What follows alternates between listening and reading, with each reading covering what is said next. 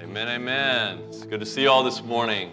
My name is Andrew Storms. I'm one of the elders here at Antioch Community Church. I got my family here this morning with me. We always are here. Elena, and then I have 4 wonderful children. I have Drew and Gracie and Grant and Lincoln. They're all 6 and under, so life is wonderful, life is full. And I'm always so privileged and so honored to be up here and get the chance to speak with you guys. Good thing or bad thing, I don't know, but you got me for the next 2 weeks. We're giving the pastoral guys a little bit of a break. Yes. So I'm going to kind of piggyback off of the series that we've been in for the last 4 to 5 weeks. It's talking about equipping the saints. And we have gone through different studies and different passages to explore what does it mean to be equipped and what are some tools that we need to go out and to live our daily lives. And today I'm going to kind of dig into some revelations and some things. But I want us to understand the value of being able to read and comprehend the Word of God. So that's where we're going to go today inside of this message. And you know, I don't claim to be a Bible scholar. I've never been to seminary. I've never had any sort of formal training when it comes to the Scriptures. But I know this much, that the Word of God is alive and it is active and it is sharper than any double-edged sword. It says that it penetrates even to dividing soul and spirit, joints and marrow. It judges the thoughts and the attitudes of the heart. And that excites me because I want it to excite you that the Word of God is so real and it's so precious. And sometimes we just skim over it, but He wants us to take an in-depth look at not only how to read the Scripture, but to see some revelations that He wants to show us this morning. It's going to be a fascinating time. But to do that, we're going to kind of zoom out a little bit today, and we're going to take what I like to call a 30,000 foot view of your life and where God has you currently on your journey of life. What has He called you to, and how is He going to get you from where you are to where He wants you to be? Where is your destiny? What is your final destination, and how does He get you there? What I love about Scripture, though, is it proves to us and it shows that you and I, as believers in Jesus Christ, we actually all have the exact same destiny. Did you know that? That's what it says in Romans 8:29. It says, "For those whom He foreknew, He also predestined to be conformed to the image of His Son." So we all actually have the exact same destiny. It's to be conformed to the image of the Lord Jesus Christ. So if we're to be conformed to His image, would it not make sense that if we're on the same journey, that we should take a look at His life and see how did He progress from the time He was an infant to the time He died on the cross and resurrected, where He became the fulfillment of the promise? Shouldn't we kind of mirror His life? And that's what I want to look at this morning. We know that God is a God of pattern. He's a God of principle, and He's established things inside of the Scripture. That's what He wants to show us today. But to look at the life of Jesus, we're going to go somewhere a little bit different today. We're actually going to go back to the Old Testament to discover the journey of Jesus. You know, some of you may look at this and say, the Old Testament, you know, that's Old Covenant. I thought we were in the New Covenant. You know, I don't think that's really valid. But I want to show you something that Jesus Himself says in Matthew chapter 13, verse 52. He said to them, "Therefore, every teacher of the law," the law was the Old Testament, is what they had known prior to Him. "Every teacher of the law who has become a disciple in the kingdom of heaven is like the owner of a house who brings out of his storeroom new treasures as well as old." Could it be that inside of the Old Testament, right there in front of us, are some hidden treasures that maybe are so simple and so plain that when we show them today, we'll wonder, how did we ever miss that? Does anybody want to go on a journey today to find Him in the Old Testament? Well, I don't think Jesus really talked about the Old Testament. Well, in Luke chapter 24, we find the story of Him on the road to Emmaus. It's literally the day He has been resurrected from the dead. He has come to bring us our salvation in the newness of life. And as He's walking with these guys, they don't even recognize Him. And I would think if I were Christ in that moment, when I'm like, "Hey guys, it's me," I would start talking about how I turned the water into wine, or maybe how I raised Lazarus from the dead, or maybe how I had gone to the cross just 3 days before. But to reveal Himself, what He says in verse 27, it says, "And beginning with Moses and with all of the prophets, He, Jesus, interpreted to them in all the Scriptures the things concerning himself. Through the Old Testament, really, the Old Covenant, but he's showing us that there might be something there that we've never seen before.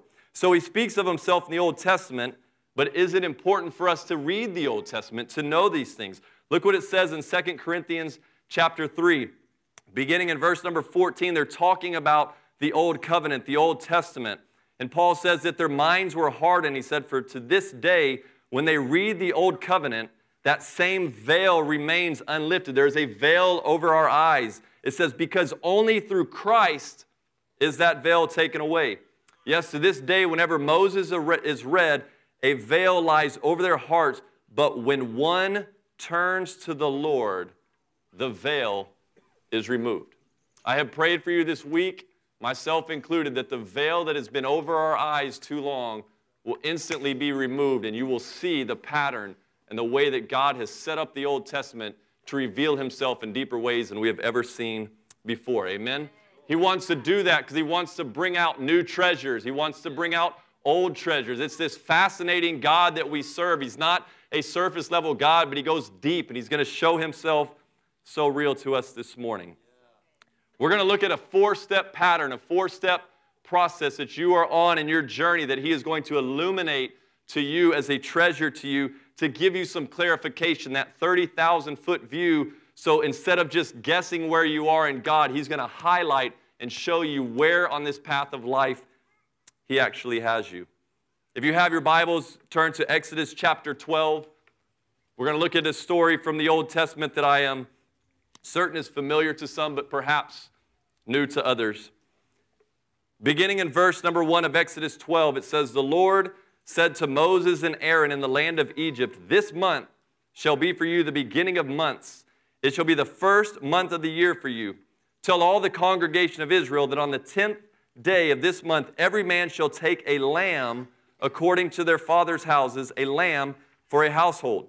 And if the household is too small for a lamb, then he and his nearest neighbor shall take according to the number of persons, according to what each can eat, you shall make your count for the lamb. Your lamb shall be without blemish, a male a year old.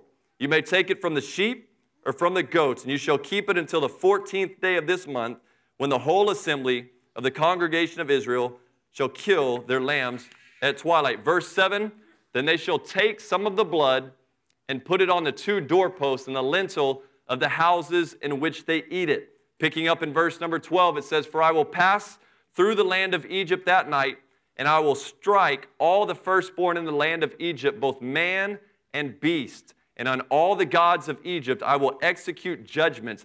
I am the Lord. Verse 13, the blood shall be a sign for you on the houses where you are. And when I see the blood, I will pass over you, and no plague will befall you to destroy you when I strike the land of Egypt. If you're familiar with this story, it's the children of Israel. They are enslaved. They are in bondage. They have been in Egypt for 430 years. There's nobody living that was alive when they came into slavery. This is all the people have known. They've been promised that they would be redeemed and that there were some things that could happen, that they would be taken from bondage into the promised land. These people knew that, but they've never seen it come to pass. And now here comes Moses on the scene. We don't have time to get into his whole story, but eventually he comes and he speaks to Pharaoh in Egypt, the leader, and he says, hey, you've got to let my people go. And Pharaoh, through this whole story, says, I'm not doing that. And God sends the plagues. We learned about these in Sunday school. And there's the darkness, the locusts, the frogs, the blood, the waters turning into blood there in the river. And finally, to have enough, it's the 10th plague. And he says, I'm going to come and I'm going to destroy and kill the firstborn of every man and the firstborn of every beast. But the way that we get around that, the way that we don't receive death into our lives, is we have to realize that these people of the children of Israel had to take a pure and spotless lamb, and they had to sacrifice that lamb. They had to eat the parts of the lamb, and the part we read showed that they had to cover their doorposts with the blood, and that way when death came, it simply just passed over, and they didn't receive death. In this journey of life, the first step that you must take is you must acknowledge that the lamb has purchased your freedom. We see that inside of our lives, that there's no way we can ever get out of bondage. There's no way that slavery will ever loose its hold on us. until we have acknowledged the pure and spotless Lamb, the Lamb of Jesus Christ, that he has come to purchase our freedom. That's where we see redemption. We see salvation right there in the Old Testament. The Old Testament is a picture, it's a shadow, it's a type of what he does for us inside of our lives here in the New Testament. Did these stories happen? Absolutely, 100%. But we have to have the veil removed in Christ and see that he's trying to show us a pattern that he wants us to see to bring some clarification into our lives. In Exodus chapter 13, beginning in verse 17, the story continues. It says that when Pharaoh now let the people go, because he didn't want this, there was wailing all night from all these infants and all these firstborns. They had died, and Pharaoh said, enough, send them. Verse 17, when he let them go, he said, God did not lead the Israelites by the way of the Philistines, although that was near, for God said, lest the people change their minds when they see war and return to Egypt. Verse 18, but God led the people around by the way of the wilderness toward the Red Sea. And the people of Israel went up out of the land of Egypt, equipped for battle. I can just see myself as a young Christian, or perhaps some of you, and you've experienced that blood of the Lamb salvation moment. You're like, man, I'm free. I get to go. And we start following God, and he's taken us every direction. And we see in Exodus 14, we realize the story that Pharaoh has this aha moment, like, what did I just do? I just let these millions of people go. They're the ones that are our slaves. We've had them for all these years. What was I thinking? And so what he does, he takes 600 of his best chariots. He gets all of his warriors, all of his horsemen. They said, man, guys, I made a mistake. Let's go get these Israelites. We got to come after them. This whole time, unbeknownst to them, they're walking, they're celebrating, hey, we're free. And all of a sudden, they start hearing this sound coming from behind them. And they're wondering, what is that? What is this noise coming? And look what it says in Exodus 14, verse number 10. It says, when Pharaoh drew near, he's coming after them. The people of Israel lifted up their eyes, and behold, the Egyptians were marching after them, and they feared greatly.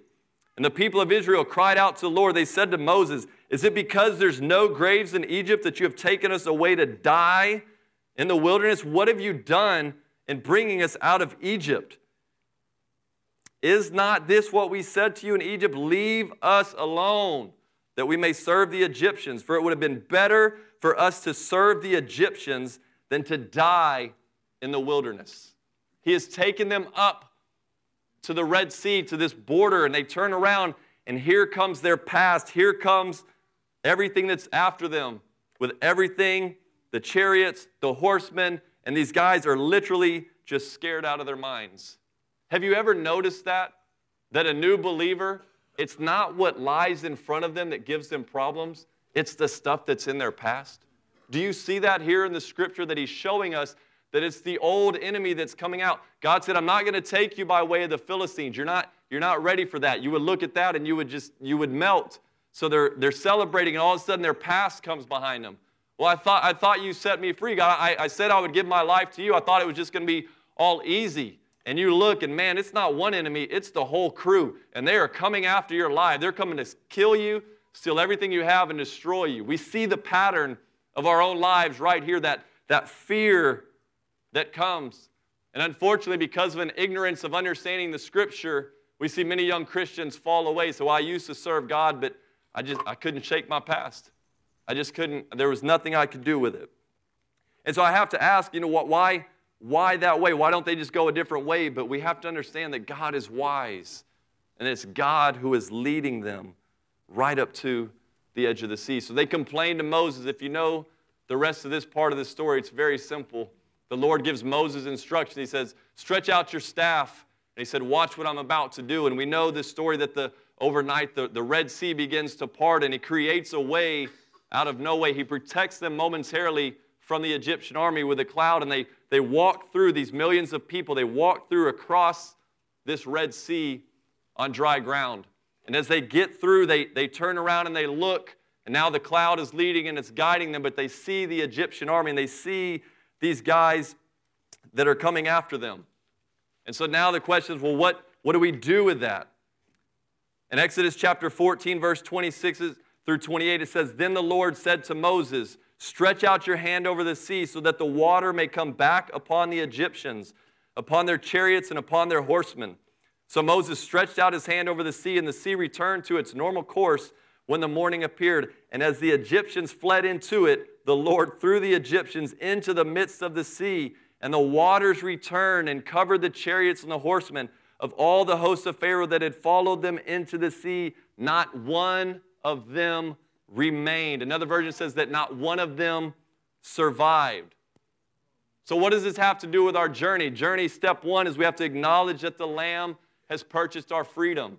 Our enemy's coming behind, it's chasing us, and we find ourselves walking through this physical water for the Israelites, and now comes the enemy and he covers them over with the water.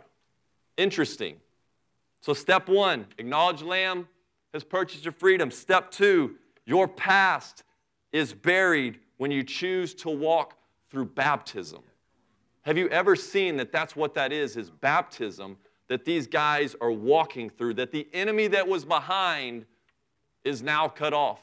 I think we pass baptism off too simply, and we say that it's just an outward sign of an inward change. We just want to profess our faith in the Lord Jesus Christ. We have not understood that it is there by design to cut off your past. I think sometimes we get in a boat and we try to go back on the other side of the Red Sea and meet up with our old enemies. Sometimes we're ignorant and we do that. But the Lord says, if you have walked through baptism, He said, I have given you that power, that angle to cut the enemy off from your life. And it's all of them. All those ones from the past, any addiction you had, any alcoholism, anything that you have struggled with. He said, if you will just acknowledge the Lamb and receive the baptism into the Lord Jesus Christ, I will cut the enemy off. Can we just say amen to God for doing that? The Lamb has purchased our freedom. We've chosen to be baptized. And now we pick up the story again. And the Israelites find themselves now on the other side of the Red Sea, and they are in the wilderness. One of the most dry places around, and there's just seemingly going through the motions. Like, what do we do now? And then actually, if you know the story, it takes them 40 years of wandering around in this dry place, asking the Lord, what is going on? I thought you took us out of Egypt. You promised us this great land in front of us, and all we're doing this generation is just spinning our wheels, and we're going around. Yes, He's providing manna. Yes, He's giving them quail to eat, all these different things. But they have to question, what are we doing here? You know, sometimes we look at our wilderness, the dry places in our lives, and we see it, and we curse it, or we come against it. It's part of the process, guys. We have to go through the wilderness. But sometimes it's however long you want to stay. Sometimes that's up to you. Sometimes we see provision of God. We say, hey, well, God's provided for me. This must be where He wants me to be. And He's trying to get us through the wilderness into our promised land. So we have to ask, well, why does He take us into the wilderness in the first place? Why can't we just cross the Red Sea and go directly into whatever He's called us to do? Well, look what it says in Deuteronomy chapter 8, verses 1 through 3. This is towards the end of the days. They've spent these 40 years, and the Lord begins to speak. And look what He says. He says, the whole commandment that I command you today, you shall be careful to do, that you may live and multiply and go in and possess the land that your Lord swore to give your fathers. And you shall remember the whole way that the Lord your God has led you these 40 years in the wilderness, that He might humble you, testing you to know what is in your heart, whether you would keep His commandments or not. Wow. Verse 3, and He humbled you, and He let you hunger, and He fed you with manna, which you didn't even know, and your fathers didn't even know, that He might make you know that man does not live by bread alone, but man lives by every word that comes out of the mouth of God. There in those 3 verses, He is explaining to us why He has taken you into the wilderness. Specifically that He's got to humble you. He's got to show you what's inside of your heart. You know what the children of Israel did? They complained. That's what they did for about 40 years. He had to wipe out an entire generation, save a few, just so He could rid them of all the complaining. I just want to go back to Egypt. It was easier. Well, yeah, it was easier. You were fed, but you were in slavery. You were in bondage. But I'm still going to provide. I'm going to give you manna. I'm going to give you quail. I'm going to provide water. But I'm trying to humble you. I'm trying to show you that you can't just live by all those things, but you've got to live by every word that comes out of my mouth. It's the preceding word of God that He needs us to listen to, so that when he takes us beyond those places, we're able to say, yes, Lord, I will trust you 100% with what I have in my life. What happens is we turn waiting into wandering because we don't listen to him. And that's what happened to those guys as they wandered for 40 years. Step one, you have to acknowledge that the Lamb has purchased your freedom. Step two, your past is buried when you choose to walk through baptism. As he leads us into the wilderness, we come to point three. Don't grumble, stay humble. Real simple. Amen? Don't grumble. Don't curse your wilderness. Don't say, well, God, I'm not seeing you walk in my life. It's just a dry season. Keep walking. Keep walking. Stay humble. Allow him to speak to you. He's just testing you. He's taking you through this process so that he can give you what he wants to give you in your life, to be conformed to the image of his son, Jesus Christ. We see that Moses, it's a different story of itself. He is not allowed to go into the promised land of Canaan because of some disobedience that he had, and I don't understand all that, but that's okay. But we know that Joshua now comes on the scene. He's a young warrior here that the Lord has chosen to take Moses' place, and as they have finished out these 40 years, they're ready to go and possess the promised land. These generations heard stories, perhaps they were little kids at times, just a few of them, about the Red Sea and about slavery. That was all new to them. There's literally kids that have grown up in the wilderness. That's all they knew. They're learning how to walk by what God says. And once God finally says, okay, you've been listening enough, this is what he says to Joshua in Joshua chapter 3, beginning in verse 7. The Lord said to Joshua, today I will begin to exalt you in the sight of all Israel, that they may know that as I was with Moses, so I will be with you.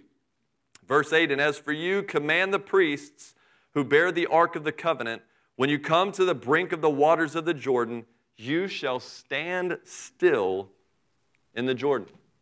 This same group of people, these Israelites, the ones that had heard about the Red Sea, all Moses had to do was stretch out a staff. One guy had to obey, and the whole country walked right through on dry ground. But now, listen to what he tells me. He says, take the priests carrying the Ark of the Covenant. That represents his presence. Take the people with the presence of God, and now go stand with your feet in the Jordan River. Historians have proven that the Jordan River at that time would have been at flood stage. It's not something you want to cross. It is dangerous. It's dirty. It's not a good place to be. But he says, go and step. And the story in the scripture talks about that about 20 miles upstream, as they began to put their feet into the river at the town called Adam, it said that all the water stood up in a great heap. It wasn't like the Red Sea that parted. They heap over here. You have to imagine as these guys are doing that, as the water heaps, the remaining water is still flowing down. So these guys are looking, God, you said step out in faith. Boy, it sure doesn't look like anything's happening. But as they wait and as they're obedient to the word of God, the water begins to dissipate. It lowers and lowers, and immediately after that, it becomes dry, and all of Israel again is allowed to walk across on dry ground.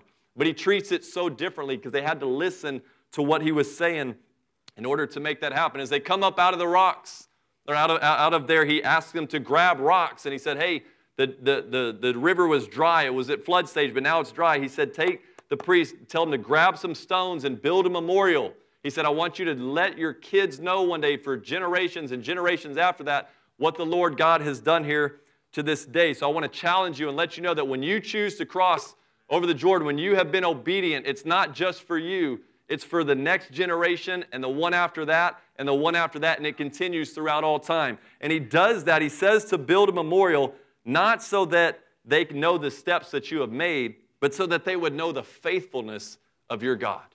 That's what he does as they cross the Jordan River. But what's fascinating is they have crossed over into the Jordan River after all these years. They stare and they look up, and there's Jericho right in front of them. You know, and it's crazy to think what happens here is the way that they conquer their first town, Jericho. We know the story about the walls falling, but it's so absurd if we stop and think about it. He has this whole group of people that came out of Egypt ready for battle. Now they've just been wandering in the wilderness listening to words, and they're so obedient, they're so tuned in with what God says that he said, hey, I just want you to march around just for 7 days. Just march. That's all you got to do. No battle, no nothing. Just march. And on the seventh day, do it 7 times and shout. And we know the story that the walls come down, and it's ridiculous that that's what he said to make it happen, but that's what he did, right? He said, just march, and they did exactly as he asked them to do. What I would say to that point is this: don't let anybody on that side of the Jordan tell you what to do on this side of the Jordan. Because the people that are stuck over there, they don't understand the word of the Lord at all times. And that's not a diss towards those people. God has us all on a process, all on a journey, but you have to listen to the voice of the Lord when you have crossed over to the other side of the Jordan. You know, you can't defeat every town like you do Jericho. That's the problem we get into, is we say, well, God defeated it this way one time, but that's not, maybe he's going to do it the same way the next time. God never does the same thing twice. Not the same way with these guys, because they look up in the next town is this small one called Ai, and Joshua said, just send a few guys up. They're nothing. This will be easy. And so he sends some of his men up there, and they get routed, and they get chased back. And so Joshua has this moment in Joshua 7, and beginning of verse 7, he says, "Alas, O Lord, why have you brought this people over the Jordan at all? To give us into the hands of the Amorites to destroy us? Would that we had been content to dwell beyond the Jordan. O Lord, what can I say when Israel has turned their backs before their enemies?" We find Joshua just defeated Jericho, listening to the voice of the Lord. He has the same struggle. He said, man, why didn't you just leave us on the other side of the Jordan? You come over here and we get routed by this little rinky-dink town called Ai after we just conquered Jericho. And what happens is they hadn't listened to his voice 100%. He told them, don't take any of the loot from Jericho. Don't keep any of the goods. And somebody in the camp took just a little bit, and it cost the entire nation. Whereas before, when you're in bondage, when you're in slavery, those things cost you. When you move and you step across into what he has called you to do, into the Jericho, you have to be very, very careful, because the word of the Lord is so real, and you have to be so sensitive to do everything that he has told you to do. Amen? So as Joshua is thinking about these things, and he's trying to figure out why did we get routed by this little group here, he remembers. I know he knew Moses, and he had to think back to something that God had told Moses, this promise that I believe Joshua held on to. In Exodus chapter 23 and verse number 22, it says, "But if you carefully obey his voice and do all that I say, then I will be an enemy to your enemy and an adversary to your adversaries." I have to question in my life, if you step across the Jordan and you see these battles in your life, it's not your past. Now it's these things that are in front of you. It's these new battles that we face each week, each month, each day, each year, whatever it may be in your life. And I think, I deal with this issue in my life, and the next thing you know, something else pops up. You're like, what? I didn't know I had that issue in my life. Anybody ever been there before? You think you've conquered your biggest enemy, and the next one's sitting right there in front of you. Why is that the case? Joshua also remembers this, because in Exodus chapter 23, the same chapter, in verse number 29 and 30, it says, "I will not drive them out before you in 1 year." He's speaking of the enemy there. He said, "Or else the land will become desolate and the wild beasts multiply against you. Little by little, I will drive them out before you until you have increased and possessed the land." God somehow in his infinite wisdom knows that if we try to tackle everything at one time in our lives, it would destroy us. The land would become desolate, we'd be overtaken, but he's so gentle and he's so wise that he says, I'm just going to do it little by little. So don't worry when you have crossed over into the Jordan that you keep coming up against new battles. He's wanting us to go and possess the land. So we see the 4-step process quickly as we begin to wind down, that you have to acknowledge that the Lamb has purchased your freedom. You have to walk through baptism. You have to, in the wilderness, you got to make sure you don't grumble, and you have to stay humble. And then step number 4 is simply you got to cross the Jordan, and you've got to possess the land. The reason we want to get to that place is because that's where we live on the promises of God. We want to enter into a daily relationship with him, that we're on the other side of the Jordan. We're able to listen to what he says. When we're at a restaurant, he says, speak to this man, speak to this woman. Or if we're at the grocery store in line and he says, I just want you to encourage this person, we're able to listen to every word that he says, and we're able to live daily in his promises. Now, if we look at this story, we just see a 4-step journey. Really, it just becomes my opinion on how I choose to read the Bible. But what I want to do to finish this up is I want to show you, perhaps maybe this wasn't just a one-time thing written into the Scripture. I believe wholeheartedly that if I can't get a message, or anybody for that matter, back to Jesus, it's really all trash. It's really just an opinion. It's just religion. It's what I think is best that I want to explain. But if I can show that Jesus is woven inside of this Scripture, just like that, it comes to life when we realize he's been trying to show us this pattern all along. So here's what we have. We look at the New Testament now, and we know about the story of John the Baptist. I want to bring to your understanding, bring to your attention in John chapter 1, verse number 29. This is John the Baptist speaking. He says, the next day, John saw Jesus coming toward him, and he said, behold, the Lamb of God who takes away the sin of the world. Now, how can he say that when Jesus hasn't even gone to the cross yet? It's the same reason that we're allowed to look inside of the Old Testament and have that veil removed and see that when he applies the blood over the doorposts and they have partaken of the pure and spotless lamb, that it's still the same lamb. It's the Lord Jesus Christ. And John recognizes this, and he acknowledges that it is the Lamb who will bring freedom. Well, we talked about it in the Old Testament, that if the first step is to acknowledge that it's the Lamb that purchases your freedom, what was step 2? Baptism, right? Well, let's see. Matthew, beginning chapter 3, verse number 13. Then Jesus came from Galilee to the Jordan to John to be baptized by him. John would have prevented him, saying, I need to be baptized by you, and do you come to me? But Jesus answered him, let it be so now, for thus it is fitting for us to fulfill all righteousness. I looked up that word righteousness, fascinating. It stands for the doctrine concerning the way in which man may attain a state approved of God. You're telling me that Jesus himself, as the Lamb, had to be baptized? Well, was it to cut off the enemy in his life?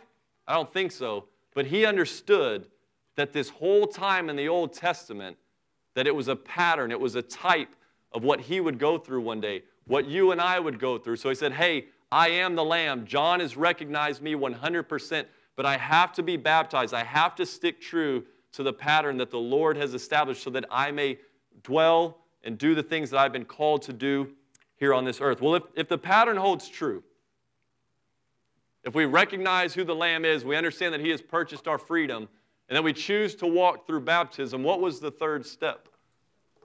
Come on, somebody, what is it? He takes us into the wilderness, right? Look at this. In Mark chapter 1, beginning in 9, it talks about how Jesus came from Nazareth of Galilee to be baptized by John in the Jordan. And when he came up out of the water, immediately he saw the heavens being torn open and the Spirit descending on him like a dove. And a voice came from heaven, you are my beloved Son, with you I am well pleased. Look at verse 12. The Spirit immediately drove him out into the wilderness.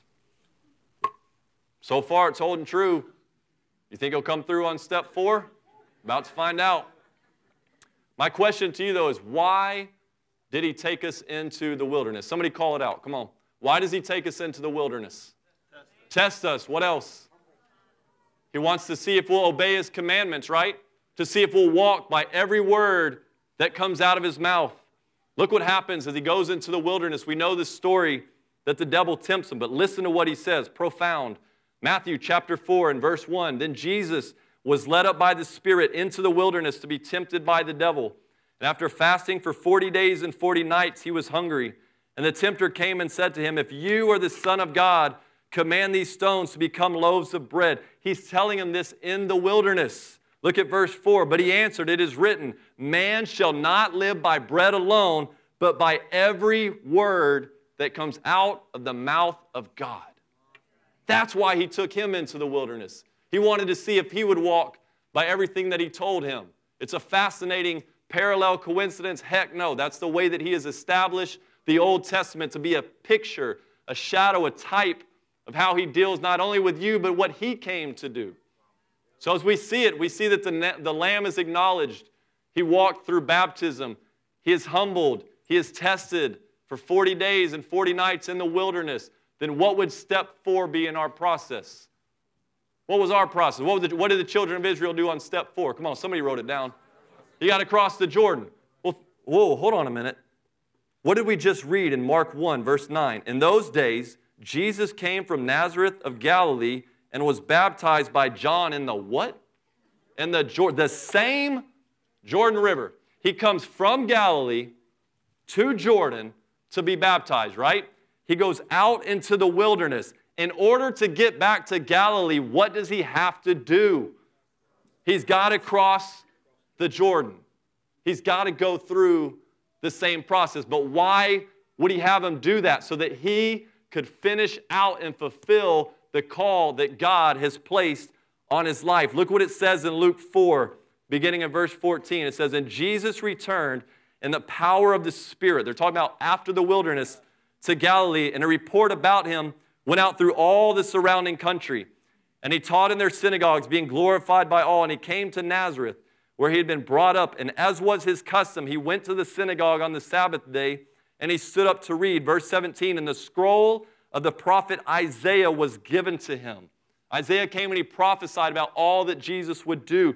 He basically foretold his destiny, what Jesus was on the earth for. It says he unrolled the scroll and he found the place where it is written. This is from Isaiah 61. We find it in Luke 4, verse 18. It says, the Spirit of the Lord is upon me, because he has anointed me to proclaim good news to the poor.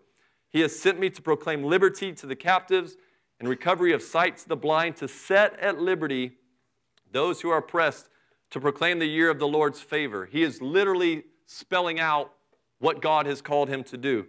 Look what it says in verse number 20. He rolled up the scroll and he gave it back to the attendant and sat down, and all the eyes in the synagogue were fixed on him. Verse 21, and began to say to them, today, not 30 days ago in the wilderness, not when I was a young boy, not when I was age 12.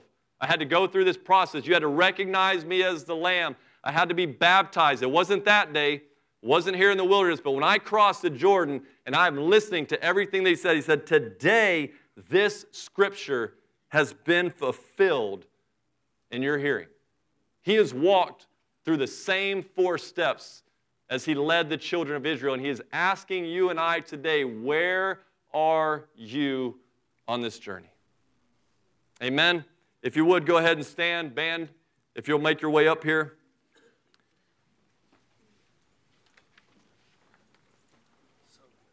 If you're one of our life group leaders and you're here, if you want to go ahead and make your way down, just spread across the front here. You know, I'm glad that as I look at the Old Testament and we see the veil being removed from our eyes, that it's in Christ that we have that we have access to Jesus. I'm glad that I understand now better this 4-step process. But I just had this thought. I wonder, was that really just signifying Jesus and what he was doing? Was it just kind of like a metaphor or a process that only he would go through? And maybe that's really not for us. And I struggled with that question. And it's so like God to wait till the last minute to reveal kind of the final punch that says, hey, I'm on board with this whole thing right here. Look what it says in one of the most famous chapters, one of the most famous verses that we read, especially here at Antioch, the Great Commission, Matthew chapter 28, verse number 18 through 20. It says, then Jesus came to them and he said, all authority in heaven and on earth has been given to me. Look at this. Therefore, go and make disciples of all nations. How are you going to teach somebody to become a disciple without them understanding that it is the blood of the Lamb that has purchased their freedom, right? You can't be a follower of Christ if you haven't received him into your life. It's impossible. I can't say, well, I like that guy, I want to be his disciple. No, you have to understand what he has done, that he has purchased the freedom. Look at this. After we have done that, he says, baptize them in the name of the Father and the Son and the Holy Spirit. Well, if it holds true, we acknowledge the Lamb, where his disciple, he baptizes us. Does he not take us in the wilderness to see if we'll obey his commandments? Look what it says. Same thing. And teaching them to obey all that I have commanded you. There it is in the Great Commission. The same process. And lo, I am with you always to the end of the age. That's comforting. Because when you cross that Jordan, man, it's the real deal. It ain't no joke. You need him with you the whole time. So my question to you today is, where is God highlighting for you that he has placed you on this journey? It's more of a teaching today. There might be a response. I'll leave that up to him. But I just have to ask these 4 sets of people. Are you somebody today that needs to recognize the blood of the Lamb? And you have to receive the first step, the redemption, the salvation. You may have just wandered in here today and you're like, I don't even know what you're talking about. But this Jesus guy seems pretty amazing. He has come to give you life that the enemy is trying to steal from you. But you can't do it any other way. The Bible says that the only way to get to the Father is through Jesus. You have to recognize that He came and He paid the price for you, that He died a brutal death on a cross. The blood of the Lamb was poured out for you for the remission of your sins. He has bought and purchased your redemption, just like He did the children of Israel, just like He has done for me. Or perhaps you've been redeemed by the blood of the Lamb, and you're like, man, my past is just killing me right now. It's coming after me with everything that it has in full force. It's not what's in front, it's what's behind that's getting to me.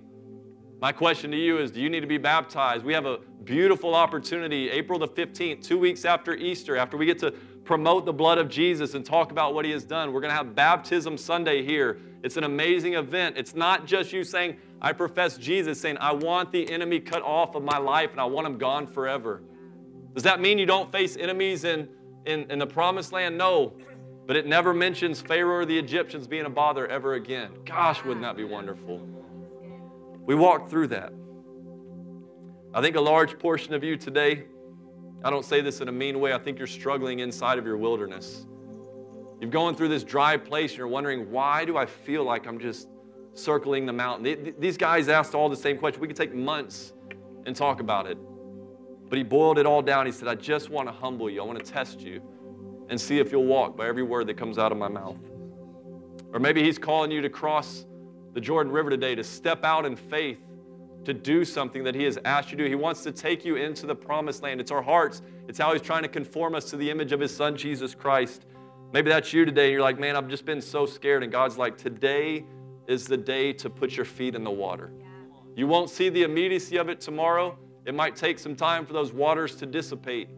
But man, the generational effect that you'll have on your kids and on your grandkids by simply saying yes to him today, to take that step of faith.